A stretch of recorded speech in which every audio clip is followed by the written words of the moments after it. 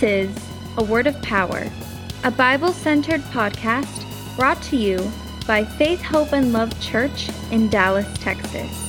And now, your host, Pastor Sergio Sandoval. Okay, God bless you. Welcome.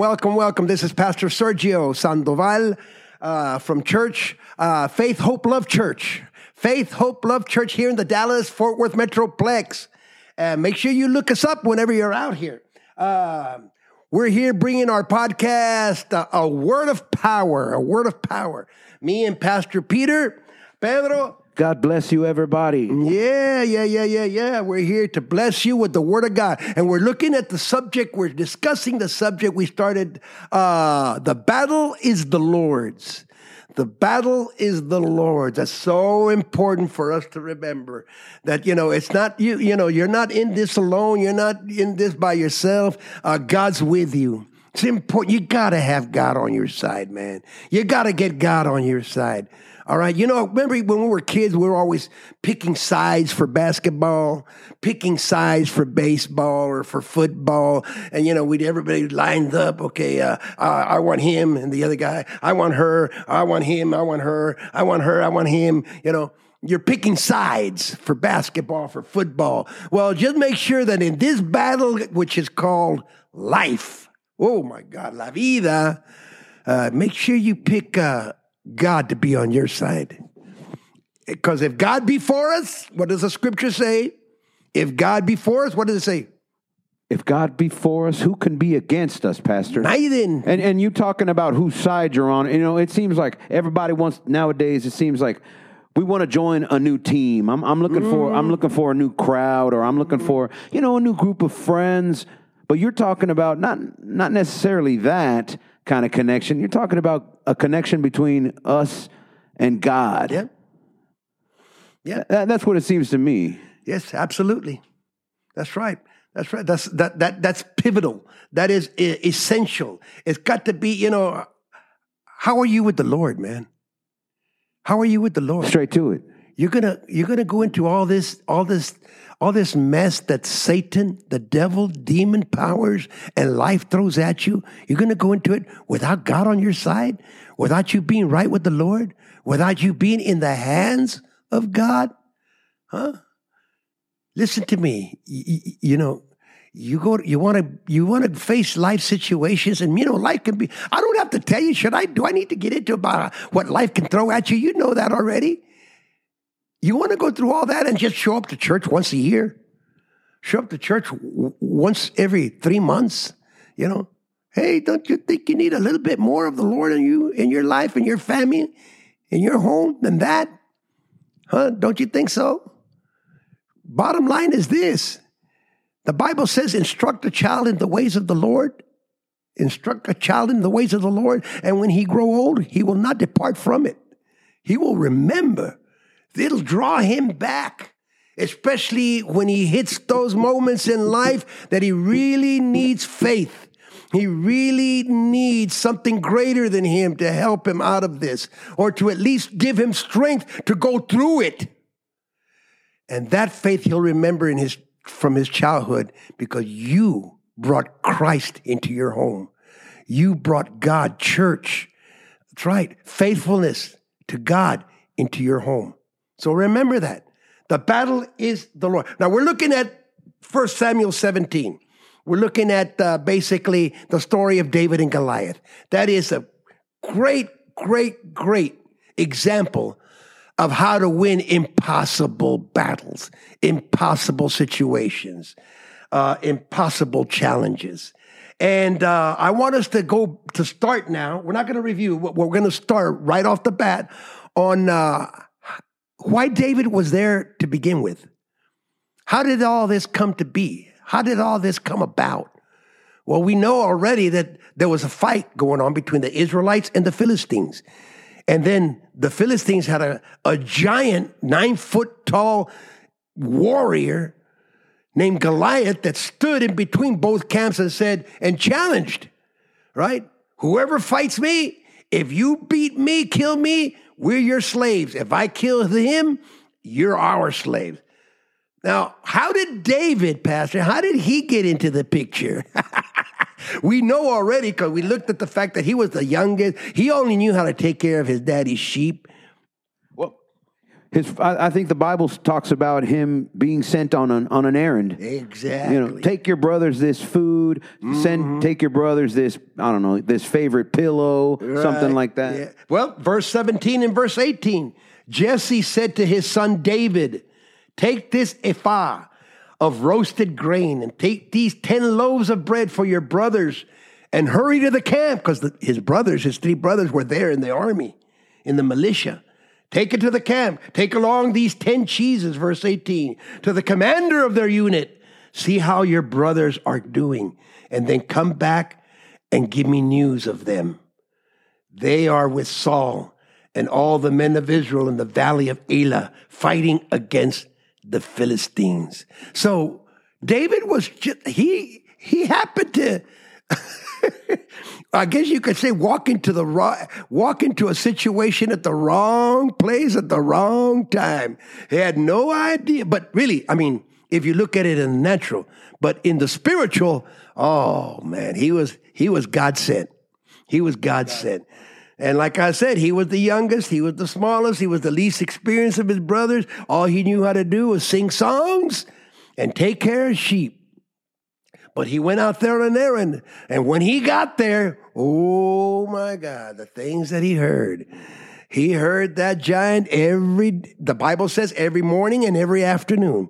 Goliath would go out there in the morning, shout out his cuss words, shout out his challenge, and he'd go out there in the afternoon, do the same thing. And meanwhile, we already looked. All of the Israelites, King Saul himself, they all fled with fear. They all were terrified. The Bible uses the word terrified of him. We need to learn to fear the Lord, not man, but fear the Lord. So David was just there to take his brothers some food and take the captain of his brothers some food too, and just to see how they're doing. But when he got there, he heard all the goings on. What I'm trying to say is this. He did not go there with the intention to fight. He did not go out there with the intention of getting involved. But sometimes the fight comes to you. You don't want to fight. You're like David. You're happy-go-lucky, and I can't wait to get back to my sheep and get back to that song that I was writing. Go finish that song I was writing.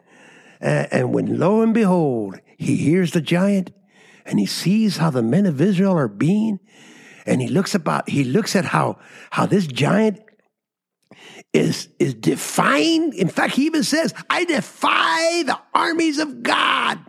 He even said, I defy your God. And something deep inside David gets a stirring. It gets a stirring heavy, big time. What I'm trying to say is, you might not choose the battles that you're going through. You didn't want to go through what you're going through right now. You didn't ask to go through what you're going through right now. But some situations and some people, just like Goliath, they know how to pick a fight. Oh, yeah. He knew exactly what to say to get David going. Hit him in the religion, hit him in the God, and boom. Sometimes they know how to pick a fight better than us. So when the battle chooses you and brings you in, you got to make a choice. You got to make a choice. The battle chooses you sometimes. David did not go to fight, but you got to be willing to respond.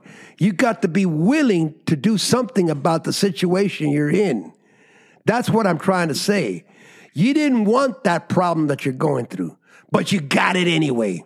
It's on your lap. It's in your hand. It's in your casa. It's in your house.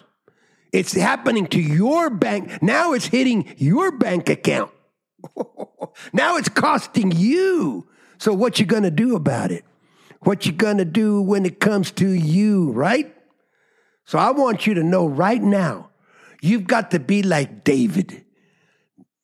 The youngest of all, the least experienced, the least likely, the least likely to win, the most likely to fail, wasn't even there for fighting, didn't want it, but there it is in front of him. You got to be willing to go into it Guns a-blazing. What does that mean? Guns a-blazing.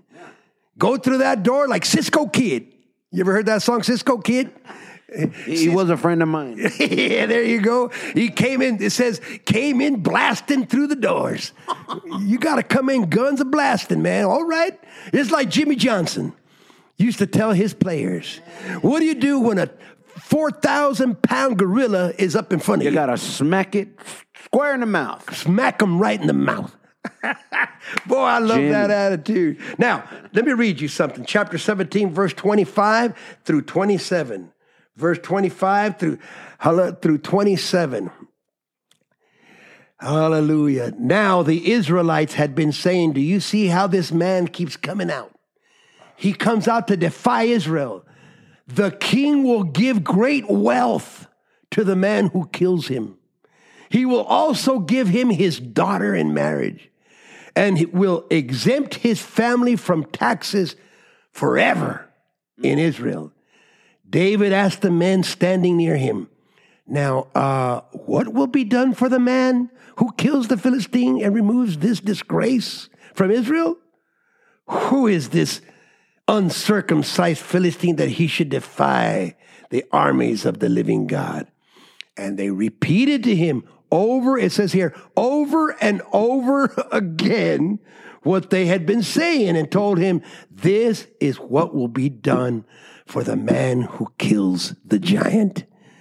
So, David started thinking, cha-ching, cha-ching. Payday. Rewards. Hey, the benefits. Yeah, the benefit. There's benefits. There's rewards. Whoever goes down there, so the king, let me get this straight. The king says, if anybody can go down there and beat this giant, I will give him riches. I will give him my daughter in marriage, and I will exempt his family from taxes forever. Bring me an application. Where do I apply? Where do I apply? Basically, what I'm saying is that David had his eyes on the prize.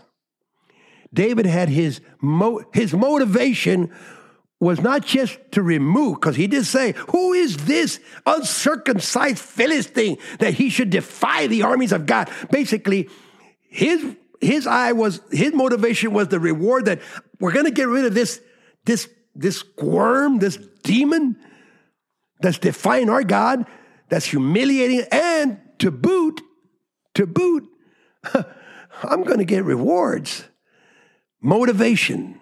And that's a good word there, the word motivation.